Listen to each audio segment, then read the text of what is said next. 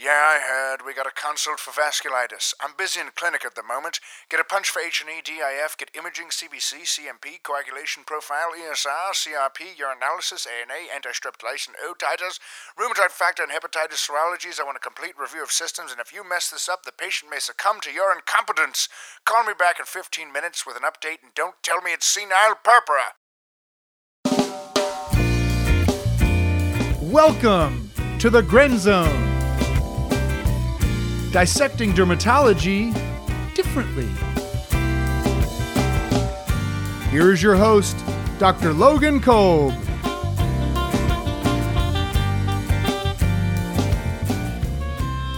All right, welcome back.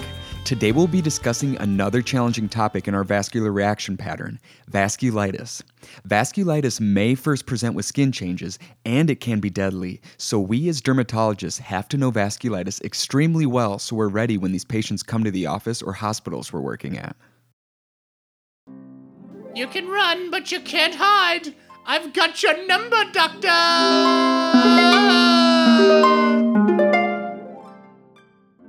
When you hear vasculitis, I'm sure many of you are thinking, how about not? But stick with me on this, because I really think today's episode is one of the most fun and informative ones yet. I really wish I would have had the upcoming episodes when I was a student, because this is very complicated stuff, and it's hard to know where to start.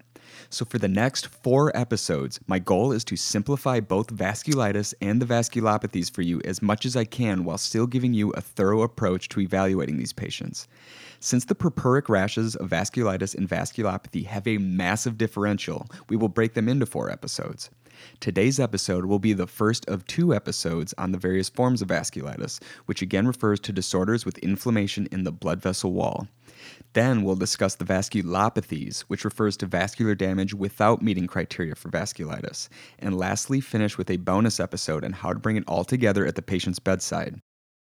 This can be some pretty dense stuff. Nobody can learn it after one listen. However, after listening and re-listening, I can promise you that you'll know more about vasculitis than you did before you started. I'm also very excited because we're going to spice up this dense info with the hottest new game show to hit the podcasting airwaves.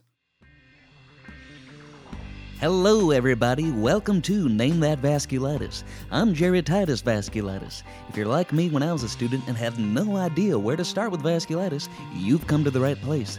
I used to be a dermatologist in a past life. Now I'm a game show host.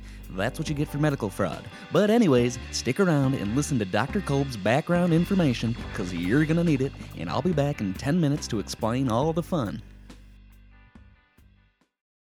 Before we play Name That Vasculitis, oh boy, we will first go over some basic definitions of purpura, a basic categorization of how to approach this purpura differential, and then start our crash course on the many types of vasculitis, which we'll finish in part 2.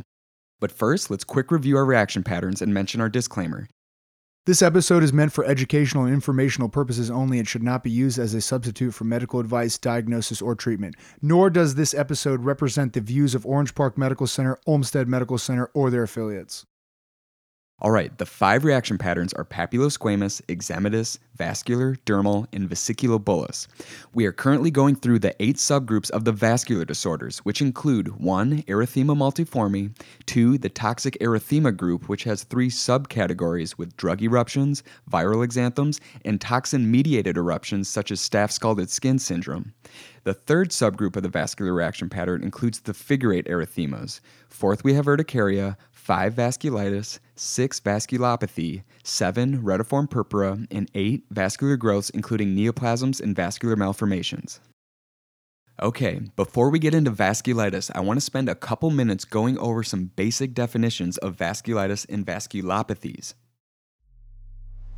Okay, Poindexter, I bet you missed me. I figured I'd help you out before you start dancing around with that Titus devil. You know, he used to be roommates with Bob Barker, Alex Trebek, and Pat Sajak, all under one roof. But old Jerry was a little too corny to make the game show scene, so he ended up in the same medical school class as me. Anyways, getting back to the learning of dermatology, what is the difference between vasculitis and vasculopathy?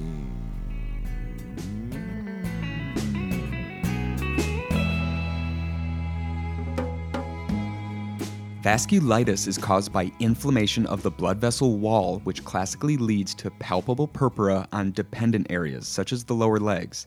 Since there's inflammation of the vessels that brings edema with it, these purpura are often palpable. An example of vasculitis would be Henoch-Schönlein purpura. This differs from vasculopathies, which refer to blood vessel damage with minimal or no inflammation of the vessel walls, which typically causes macular or non-palpable purpura. Examples of vasculopathies include problems with coagulation or platelet issues like ITP. We'll talk more about these vasculopathies in a couple episodes. So again, for vasculitis, think inflammation of the vessel wall leading to edema and palpable purpura.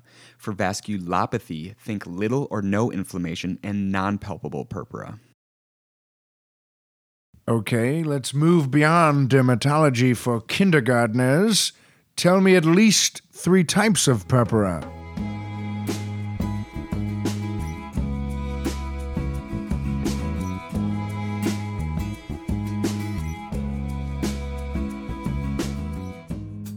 Purpura means there is visible hemorrhage into the skin or mucosa. We break purpura into 6 types, including petechia, macular purpura, macular ecchymosis, palpable purpura, non-inflammatory retiform purpura, and inflammatory retiform purpura. Petechia are non-blanchable, pinpoint red macules less than or equal to 4 millimeters. For petechia without vasculitis, think platelet disorders like ITP. Then we have macular purpura, which are non-palpable and 5 to 9 millimeters in size, along with ecchymosis, aka a bruise, which is 1 centimeter or larger. For pathologic ecchymoses, think problems with coagulation, as opposed to petechia being associated with platelets. The 4th type of purpura is palpable purpura, which can range in size from a few millimeters to many centimeters. Palpable purpura suggests vasculitis and inflammation because inflammation brings edema with it that swells the skin. Then the last 2 types of purpura are non-inflammatory or inflammatory retiform purpura, which refers to purpura with an angulated or branching pattern. Retiform purpura is a bad sign. It means you're dealing with a more serious underlying etiology. So again, purpura means visible bleeding into the skin or mucosa, and it can take on various forms including petechia, macular purpura, macular ecchymosis, palpable purpura, and non-inflammatory or inflammatory retiform purpura. How can you talk so much about something without mentioning the pathogenesis? What happens to the blood vessels to lead to the appearance of purpura? When it comes to learning an approach to these purpuric and vascular disorders, it's tough to know where to begin. There are a lot of papers written with several different algorithms and approaches. I personally find it helpful to think of the anatomy of the blood vessels when you're making your differential diagnosis. So we'll break the causes of purpura into 3 big categories based on location of blood vessel pathology. So we have number 1, problems with the vessel walls themselves, such as inflammation and vasculitis, or other alterations due to diabetes, amyloid deposition, or calcium deposition, as in calciphylaxis. Location number 2 is intravascular pathology, inside the blood vessel, such as coagulation or platelet abnormalities, along with embolic conditions. Then 3, problems outside the blood vessel wall, such as connective tissue issues like scurvy or actinic purpura. In both scurvy and actinic purpura, you have problems with collagen in the dermis cushioning the vessels. Therefore, minimal trauma leads to easy bruising. So again, when it comes to the causes of purpura, think of the anatomy of the blood vessel and break it into 3 locations.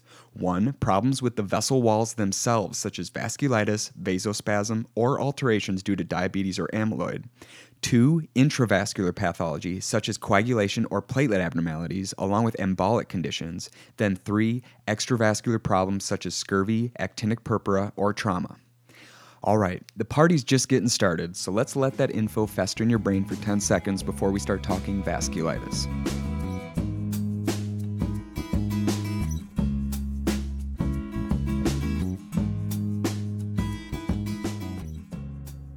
Okay, let's talk vasculitis, which again refers to inflammation of the blood vessel walls, which often leads to systemic manifestations and palpable purpura in the skin.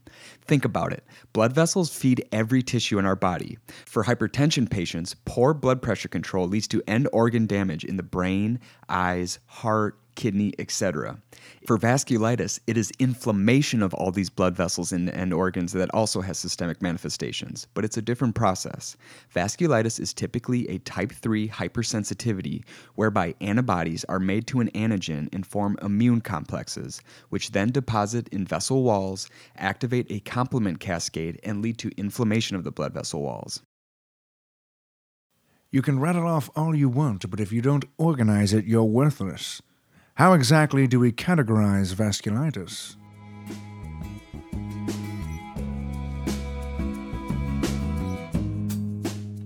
We are still figuring out how to exactly categorize vasculitis, but they are most commonly broken down based on vessel size involved into 4 groups, which include 1. Small vessel only, which refers to the little arterioles, capillaries, and postcapillary venules in the upper and mid dermis. Then 2. Small plus medium vessel vasculitis, for which the medium vessels are larger, but they're still small arteries and veins in the deep dermis or sub-Q. 3. Medium vessel only, and 4. Large vessel vasculitides, which affect larger named vessels like the aorta. So, let's run through which conditions belong to which groups. Name 3 conditions that can cause small vessel vasculitis.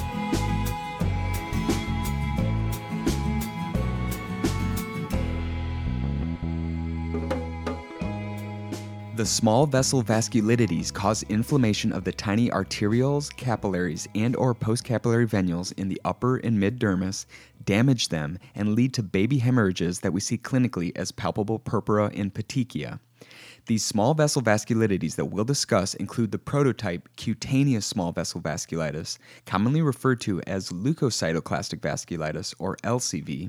Then we have Henoch-Schönlein purpura, aka HSP, and urticarial vasculitis. So just some clarification on terminology here. When it comes to cutaneous small vessel vasculitis, which is again commonly referred to as LCV, remember that LCV is actually a histology finding and can also be seen in other systemic vasculitic disorders such as Wegener's granulomatosis. The term cutaneous small vessel vasculitis, or CSVV, describes cases where LCV is mostly confined to the skin. So again, the small vessel vasculitides that we'll discuss include the prototype cutaneous small vessel vasculitis, commonly referred to as leukocytoclastic vasculitis or LCV, Henoch-Schönlein purpura, aka HSP, and urticarial vasculitis. For completeness' sake, some of the other small vessel vasculitides that we won't be discussing today include acute hemorrhagic edema of infancy, erythema elevatum diutinum, aka EED, and granuloma faciale. I know this is dense stuff, but it will all be listed out in the study guide online, and working on this differential is crucial to knowing your stuff with vasculitis. If you think this is dense, choose another specialty. Tell me about the small and medium vessel vasculitides, and you can stop complaining about the material after doing a mediocre job of explaining it. When the medium-sized vessels of the body get involved, the skin starts showing new changes besides petechia, purpura, and urticarial papules as seen with small vessel vasculitis. Some of these skin changes caused by medium vessel involvement include livedo reticularis, ulcers, subcutaneous nodules, and even retiform purpura. When we get involvement of the medium-sized vessels or larger, that's when we start to see more visceral involvement, since these medium-sized vessels perfuse the kidneys, the liver, the heart, mesentery, and of course, the skin. So anyways, when it comes to the vasculitides affecting both small and medium-sized vessels, I want you to think of 2 groups. Group 1 being mixed cryoglobulinemia types 2 and 3, and then Group 2 being the big 3 ANCA-associated vasculitides. Again, for the vasculitides affecting both small and medium-sized vessels, think of the 2 groups of disorders that also have multiple subtypes, mixed cryoglobulinemia types 2 and 3, and the ANCA-associated vasculitides. Not only does your generation need puppies and nap time to get through the workday, but now you have to go around renaming every entity in medicine to help you remember it better when you could have just used that time to learn it in the first place. If you know your history, these next 3 did deserve renaming, but I won't go into that. Now, give me both the old and the new names for the 3 ANCA vasculitides.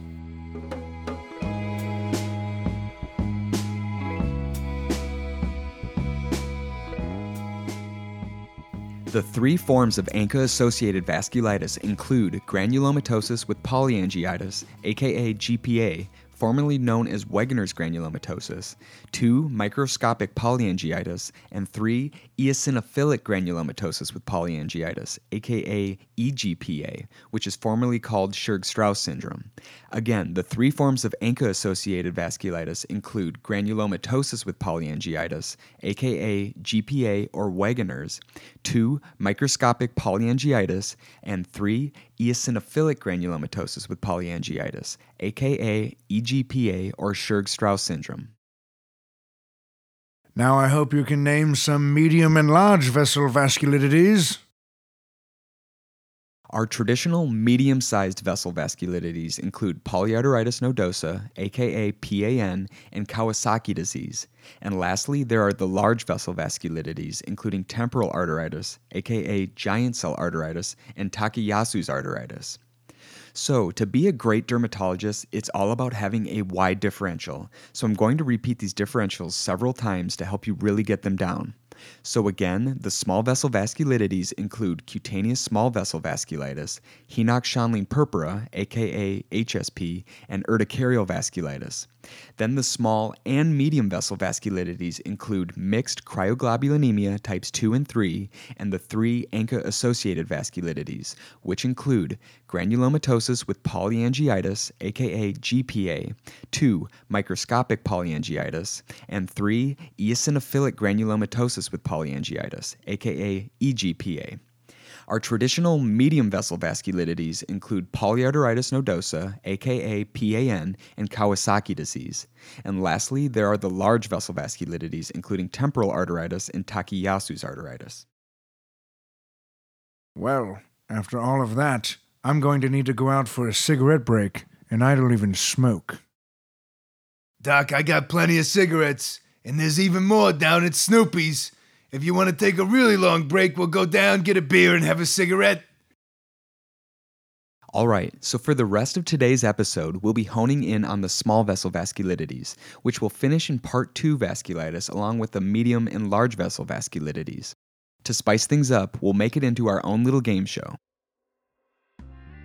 So here's your new host, Jerry Titus Vasculitis. Hello, everybody. Welcome back to Name That Vasculitis. I'm Jerry Titus Vasculitis. Let's get ready for round 1 on the small vessel vasculitides. I give you the buzzwords, you tell me who it is, and tell me more about it. All right, let's play. For 10 points, here's your first vasculitis. Plain Jane, the most common vasculitis. Purpura on the legs, often caused by drugs or bugs.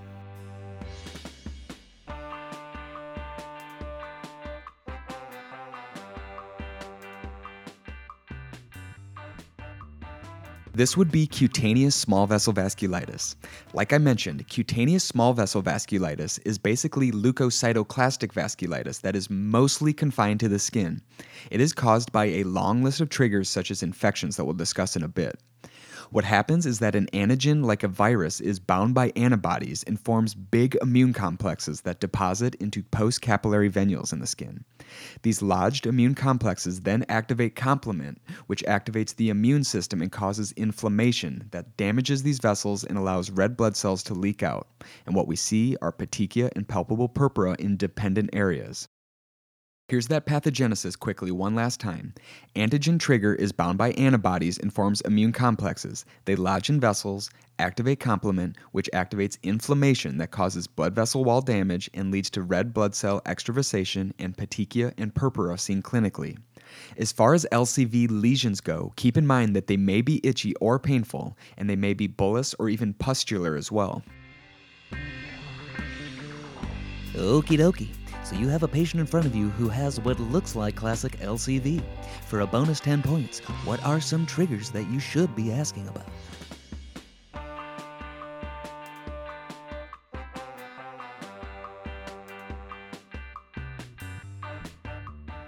For cutaneous small vessel vasculitis, I want you to remember the acronym MANIC to remember the triggers. We have M for medications, A for autoimmune connective tissue diseases like lupus, RA, or Sjogren's syndrome, N for NSAIDs since we need to buy an N, I for a variety of infections or inflammatory bowel disease, and C is for cancer. Again, for the possible triggers of cutaneous small vessel vasculitis, I want you to remember the acronym MANIC to remember M for medications, A for autoimmune connective tissue diseases like lupus, RA, or Sjogren's syndrome, N for NSAIDs, I for a variety of infections or inflammatory bowel disease, and C for cancer. It's important to remember that medications and infections are typically introduced 1 to 2 weeks prior to the vasculitic rash, whereas underlying conditions like autoimmune diseases or cancers typically start 6 months prior to the lesions. This manic pneumonic is also a nice one to remember because these are also the triggers for other small vessel vasculitides like urticarial vasculitis and erythema elevatum diutinum, along with Sweets syndrome. We'll discuss Sweets in the dermal reaction pattern in the next season. Well done, oh knowledgeable one. You managed another 50 points. My corny one-liners are just getting started, folks. But I must say, I think your long lists and mnemonics are making the audience want to vomit. So if you can keep them down, I think I can smell it from here, okay? Hey, Jerry, you suck. So let's quick talk a little more about these triggers for cutaneous small vessel vasculitis. The long list of medications associated with CSVV include beta-lactam antibiotics, Bactrim, NSAIDs, thiazides, and oral contraceptives. Infections leading to CSVV include a variety of bacterial, viral, and fungal infections, including group A strep, hepatitis and HIV, and candida infections, respectively. Then the C in the manic mnemonic for CSVV triggers stands for cancers, which thankfully occur in less than 5% of cases and include a variety of leukemias and solid organ cancers. So again, for cutaneous small vessel vasculitis triggers, remember MANIC, standing for medications, autoimmune diseases, NSAIDs, infections or IBD, and rarely cancer. You know, that mnemonic is growing on me. I don't know why, but it reminds me of myself a bit. But here we are, next question. For 5 measly points, how will one of these cutaneous small vessel vasculitis patients present clinically?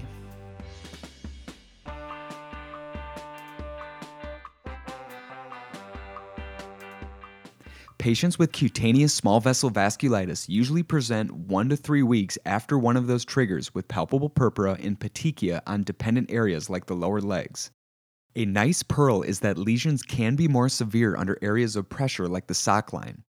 Lesions of CSVV may or may not be itchy or painful, and they will typically resolve over the course of several weeks.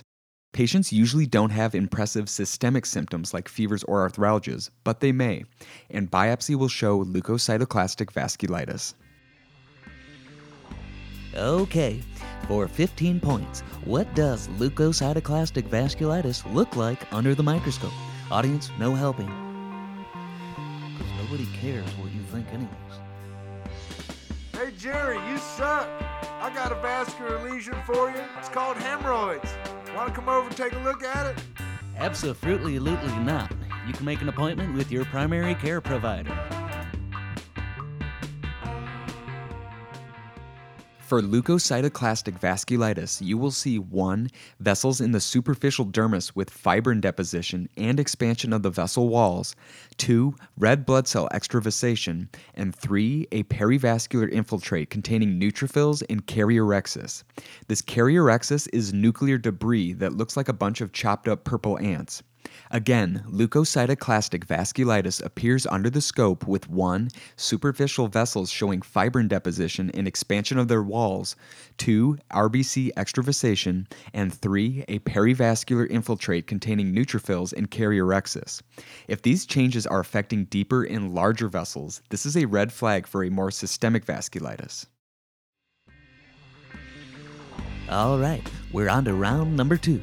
Here are your buzzwords: child, arthralgia, purpura, melena, hematuria. 10 seconds.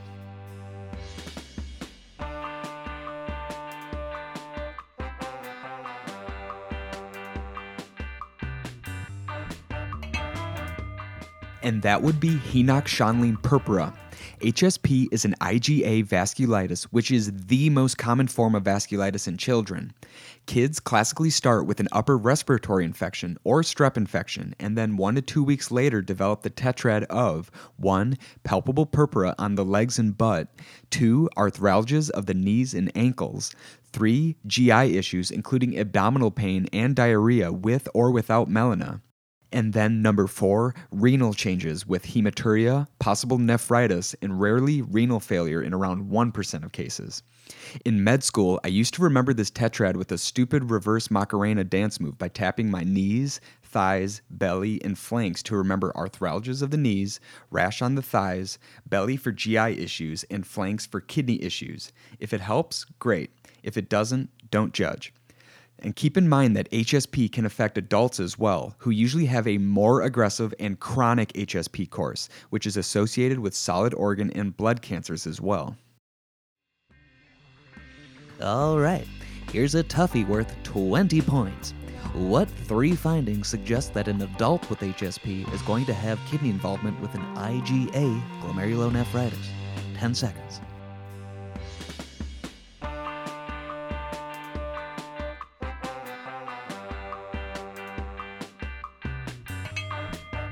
For adults with HSP, you worry about renal involvement when they have 1. Fevers, 2. An increased sed rate, and 3. Purpura located above the waist. I remember that these purpura are getting close to the kidneys, so they're more likely to be involved.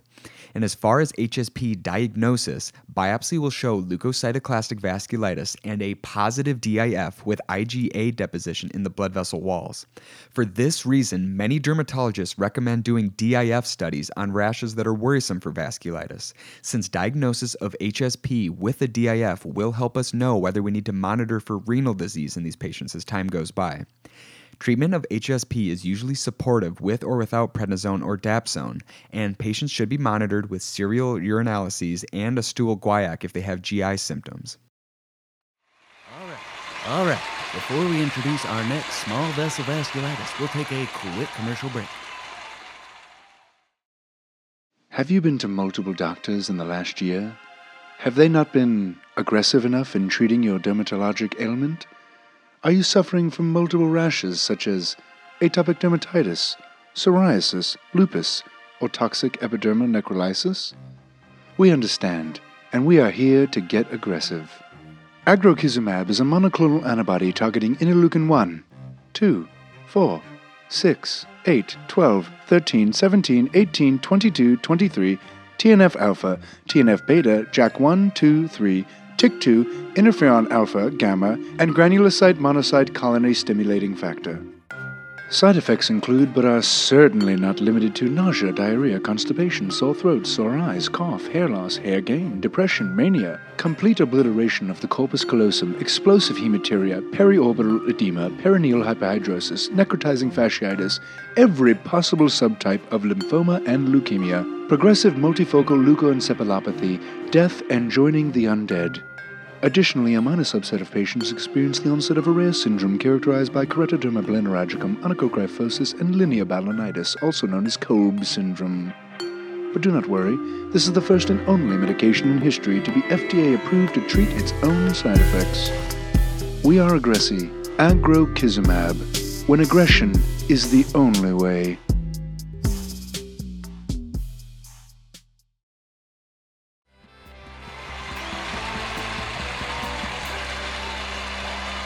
Hey there, welcome back. So here are your buzzwords: hives, pain, purpura, low complement level. And I'm not talking about a day in clinic with Dr. Grumpy Pants, okay?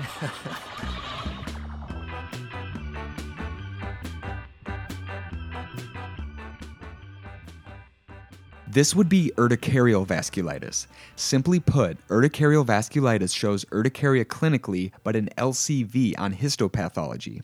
We touched briefly on urticarial vasculitis in the Urticaria podcast. Urticarial vasculitis is unique from regular urticaria in that 1. Lesions of urticarial vasculitis last longer than 24 hours compared to less than 24 hours for regular urticaria. 2. Urticarial vasculitis lesions usually have more pain and burning than they do itch as in regular urticaria. And 3 in 4, urticarial vasculitis may have purpura along with systemic symptoms. I don't want to dive too far into the weeds, but just know that urticarial vasculitis is further broken down into normocomplementemic and hypocomplementemic variants. Around 3/4 of urticarial vasculitis cases have normal complement levels and are skin limited, while 1/4 of urticarial vasculitis cases are hypocomplementemic. These hypocomplementemic cases of urticarial vasculitis are associated with systemic changes such as arthralgias, pulmonary, GI, renal, and ocular changes, along with decreased CH50, C3, and C4 levels and anti-C1q antibodies. Whoa! Easy, Sparky. You're not scoring any brownie points with me. Just answer the questions. So, for 100 points, you have a patient with urticarial vasculitis and IgM gammopathy, fevers, and bone pain. What condition do they have?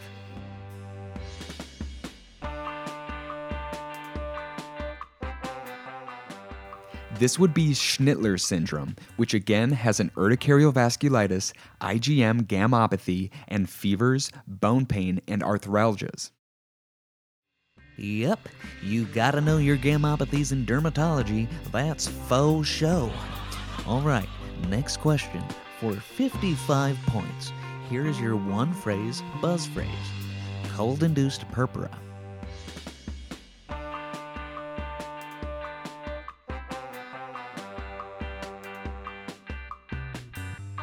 We're going to kick off our small and medium vessel vasculitides by talking cryoglobulinemias.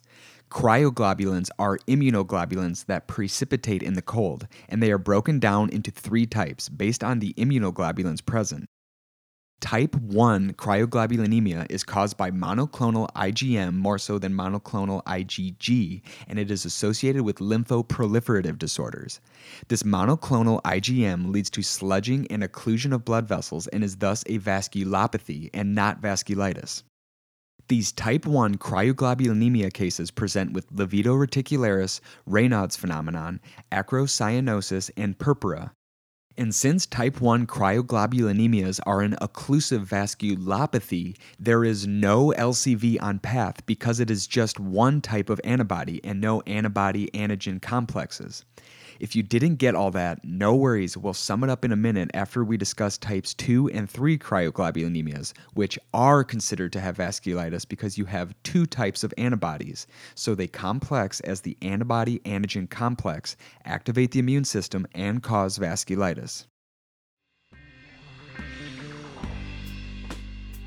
Remember, Bill, I'm Jerry Titus Vasculitis. Let's keep this type 1 cryoglobulinemia vasculopathy bullcrap off my set. We're recording. Oh, okay, for 20 points, tell me about type 2 and 3 cryoglobulinemias.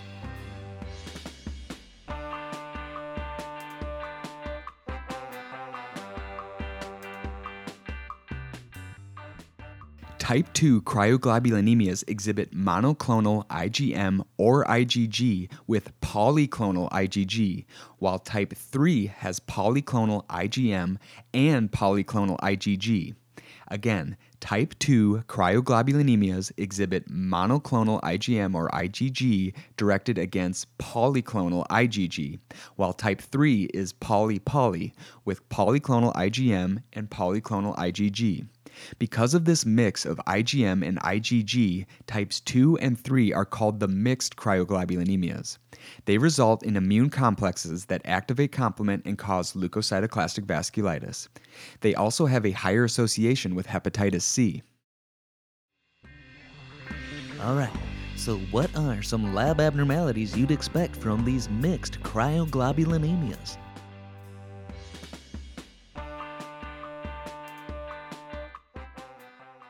For the mixed type 2 and 3 cryoglobulinemias, you would expect elevated cryoglobulins, decreased C4 complement levels due to consumption, a positive rheumatoid factor, and possibly a positive hepatitis B or C test.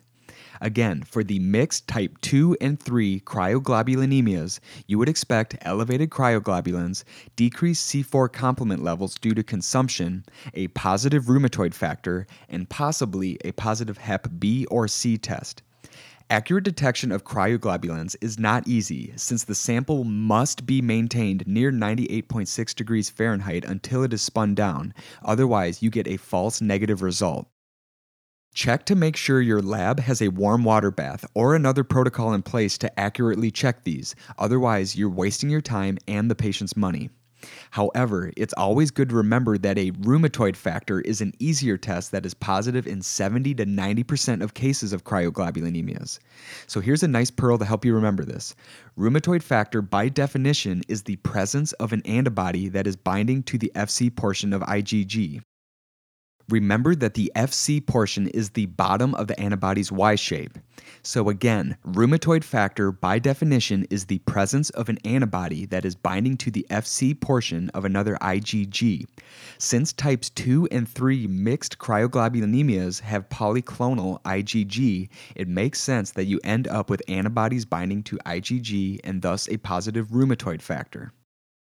Alright, so that's where I'm going to cut myself off and get to the summary.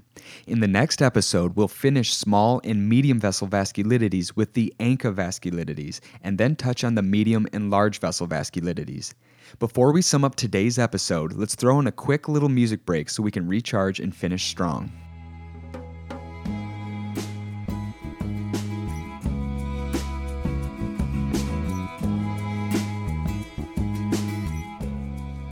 Vasculitis means inflammation of the blood vessel walls, and we categorize them based on vessel size.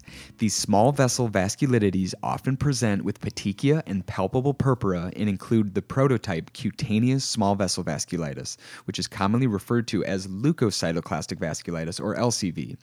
Then we have Henoch-Schönlein purpura and urticarial vasculitis.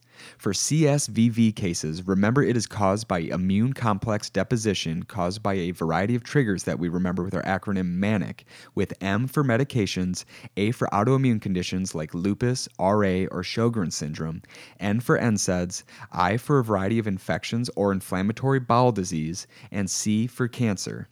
Also remember that medications and infections are typically introduced 1 to 2 weeks prior to the vasculitic rash, whereas underlying conditions like autoimmune diseases or cancers typically start 6 months prior to lesions. These CSVV patients may have mild systemic symptoms, and their biopsy will display leukocytoclastic vasculitis, which shows superficial vessels with fibrin deposition and expansion of their walls, RBC extravasation, and a perivascular infiltrate containing neutrophils and karyorrhexis. Next, we touched on the IgA vasculitis, Henoch-Schönlein purpura.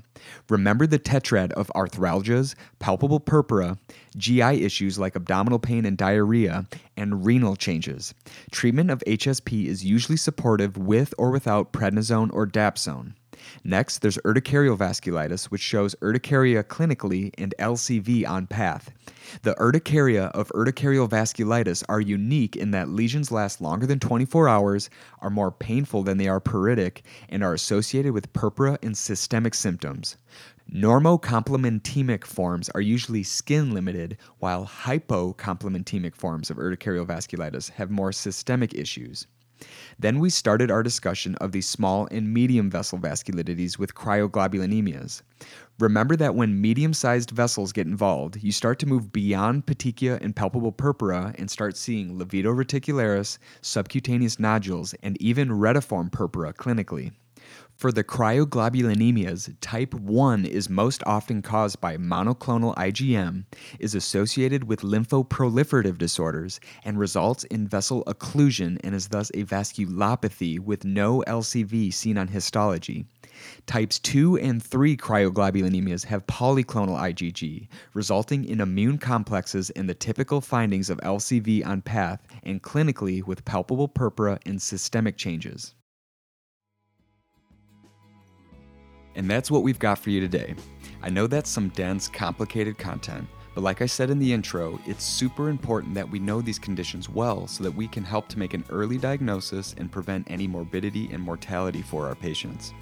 In the next episode, we'll finish up the rest of the vasculitis disorders before moving on to the vasculopathies. So thanks again for listening. I'm Logan Kolb, and we'll see you next time here in the Gren Zone. This episode is copyright 2020 Pro Podcasting LLC, all rights reserved. The Gren Zone podcast is a service provided by Pro Podcasting LLC and is not affiliated with any other service providers.